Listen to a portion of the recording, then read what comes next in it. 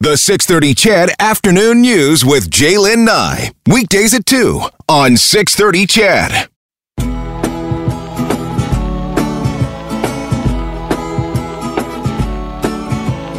I don't care for walking downtown.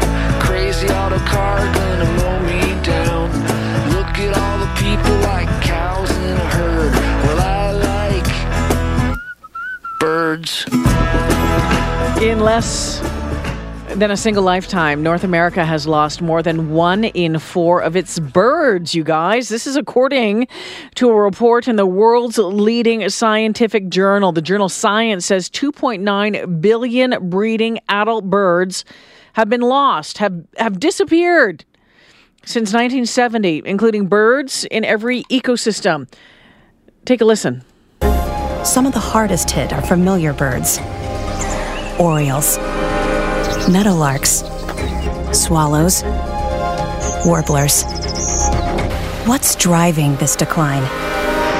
Birds are losing the habitats they need, places to live, find food, rest, and raise their young. They face many other threats as well, from free-roaming cats and collisions with glass to toxic pesticides and insect declines. Climate change will compound all of these problems and accelerate the loss of habitats birds need. And so the new study focuses on the drop in sheer numbers of birds, not extinctions. To find out what's going on and what can be done, we're joined by Jamie Dupont-Morzoff, Alberta's Director of Conservation with the Nature Conservancy of Canada. Jamie, welcome to the show. Thanks so much for having me. Okay, 2.9 billion birds. That's a staggering number. Did the Conservancy of Canada, ever have an idea that it could be that many birds?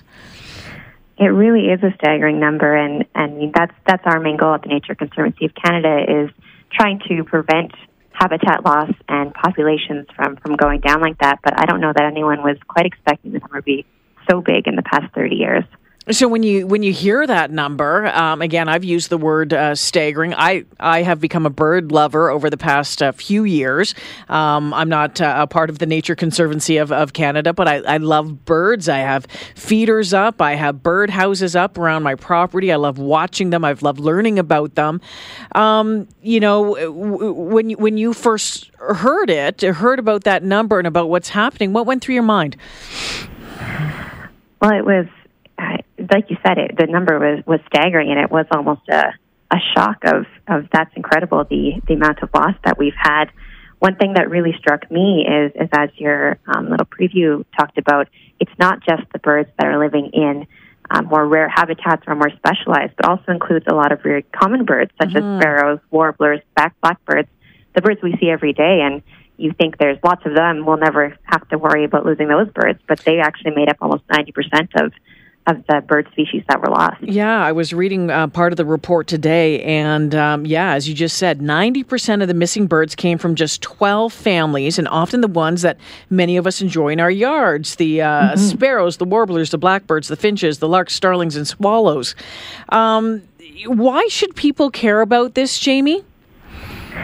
So birds, they perform a really important function in our ecosystem. They do everything from helping to manage pests, whether that's insect pests in crop fields. Birds of prey are helping to manage more rodent pests in hay fields and other agricultural areas. They also disperse seeds, help to spread native seeds around. They pollinate plants in some cases. They clean up, roadkill and other dead and decaying animals. They kind of fill a really important role just to keep our ecosystem in balance, and they start going down. I think it's a very good indicator of the overall health of our environmental system. I was just going to ask you, what does it say about North America and the environment that we're living in right now, and what's happening with that? Yeah, birds are excellent indicators of environmental health and ecosystem integrity overall. I mean, they don't say the phrase, canary in a coal mine for no reason. They really are great indicators of how things are doing overall. So I think it's another, we just had the Canada State of Birds report that came out a few months ago, which was showing similar trends. So to see this happening, at North America scale, I think people really need to take notice and start thinking about it. So when we take a look at what is happening and some of the reasons that scientists have determined what's causing this drop, again, 2.9 billion breeding adult birds being lost since 1970. We talk about habitat loss. And when I was reading about it, I was thinking, I didn't quite understand it. And then one of the suggestions is you can maybe have less lawn and more native plants and that sort of stuff in your yard. When you talk about habitat loss, what exactly are we talking about? So we're kind of talking about habitat loss at a couple different scales. So as you mentioned, people in their own yards, in their homes, whether they live in the city or wherever they live, that is one way that you can have an impact to increase habitat. We've talked a lot in the past few years, too, about pollinators and having pollinator-friendly gardens and yards, and birds will definitely benefit from the same sort of kind of rewilding of your yards, planting native plants, species, trees, shrubs, and maybe getting rid of a bit of the lawn, a little bit less to mow, too, so that's always a bonus. And then we're also looking at, larger scale things like helping to protect forests and grasslands and working with organizations like the Nature Conservancy of Canada and a lot of our conservation partners across North America that are doing similar work. So one of the other things on the list, and it's one of the things that drives me bonkers, is free-roaming cats. Cats have killed a lot of birds over the years. They have, and as you mentioned, cats are, I believe, next to habitat loss, one of the largest human-caused reason for the loss of birds. I mean, I have pets and I love cats too, but keeping cats inside or kind of supervised outdoor cats, would really make a big impact to the birds. If you have a bird feeder, you're attracting birds to your yards, and your neighbor's cat is wandering around, it's not going to end well for the birds. Yeah, domestic cats kill an estimated 2.4 billion birds every year, according to to this. That's something else.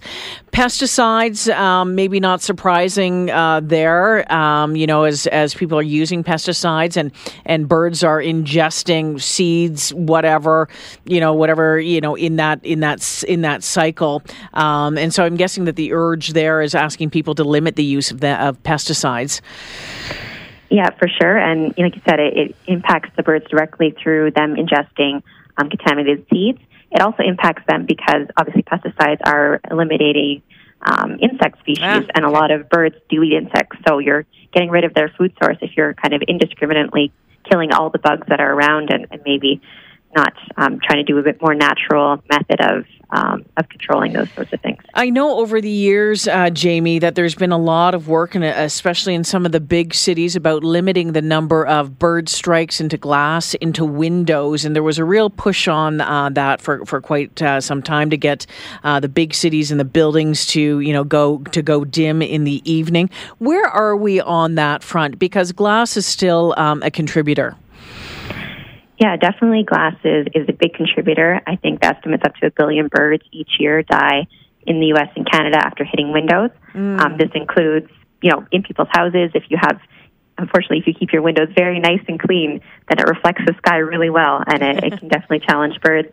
And as you mentioned, those, especially at nighttime during migratory periods, the tall office towers and that sort of thing, the lights in the windows can confuse birds who are looking at the stars to kind of help guide where they're going. So I hear about it a lot. I'm not sure if there's been any sort of demonstrated action towards it, but I do think a lot more people are aware of it, and I really encourage people to talk to their buildings or in their own homes to try to make the windows more friendly. You know what, Jamie, I'm getting a lot of questions about wind turbines, windmills, and about the potential danger to birds from those. What can you tell us about that? So there definitely can be challenges with wind turbines and windmills. I'm definitely not an expert on that field, but some things like making sure that wind farms and turbines aren't right in migratory pathways. I know there's different mitigation measures that companies can do to improve, and there's lots of studies going on to help improve that. But it's definitely something to consider that, as we move towards more green green energy in some cases, that there are definitely some impacts to things like migratory birds and bats as well. Jamie, got a question here, or a statement from a listener, and it says, I love birds as much as anyone and agree we need to do more. However, the number, although seems alarming in the grand scope of the total population of birds in the world, is between 200 billion to upwards of 400 billion. So 20 billion over 50 years is a very small portion. And it goes on to say there's upward of 20,000 species in the world. It goes on to say over 10 million birds breed every year in the U.S. alone. So this person is saying, hey, you know what? In the grand scheme of things, it's not that big of a deal because of the number of birds that we have in the world in North America. What do you say to that? I mean, I think the numbers are definitely huge. But when you look at it overall, I mean, that's a reduction of almost 30%. And if you think of something like, say, the passenger pigeon, which used to be one of the most common birds you saw across North America, it's been extinct for almost 100 years. So I think saying, well, there's lots of them, we don't have to worry.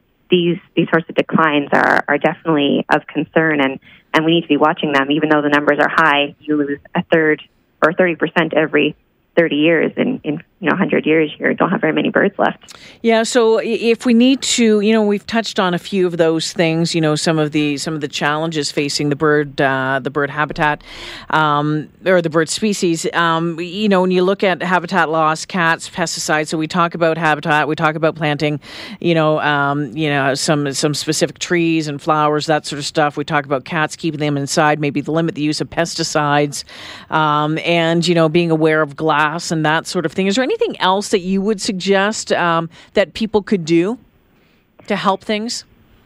Yeah, one of the great things that people can do is to get involved, to volunteer. Part of this study looked at kind of multiple standardized bird monitoring data sets that a lot of them came from citizen scientists, so things like the Christmas bird counts, spring bird counts, breeding bird surveys. If you have an interest in birds and you want to get out, you can look at what's happening in your community around those sorts of data sets to help provide that information.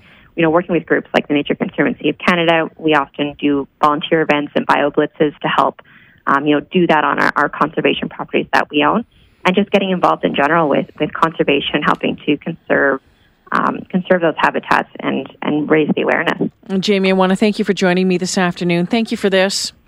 Thank you so much. Have a great day. Yeah.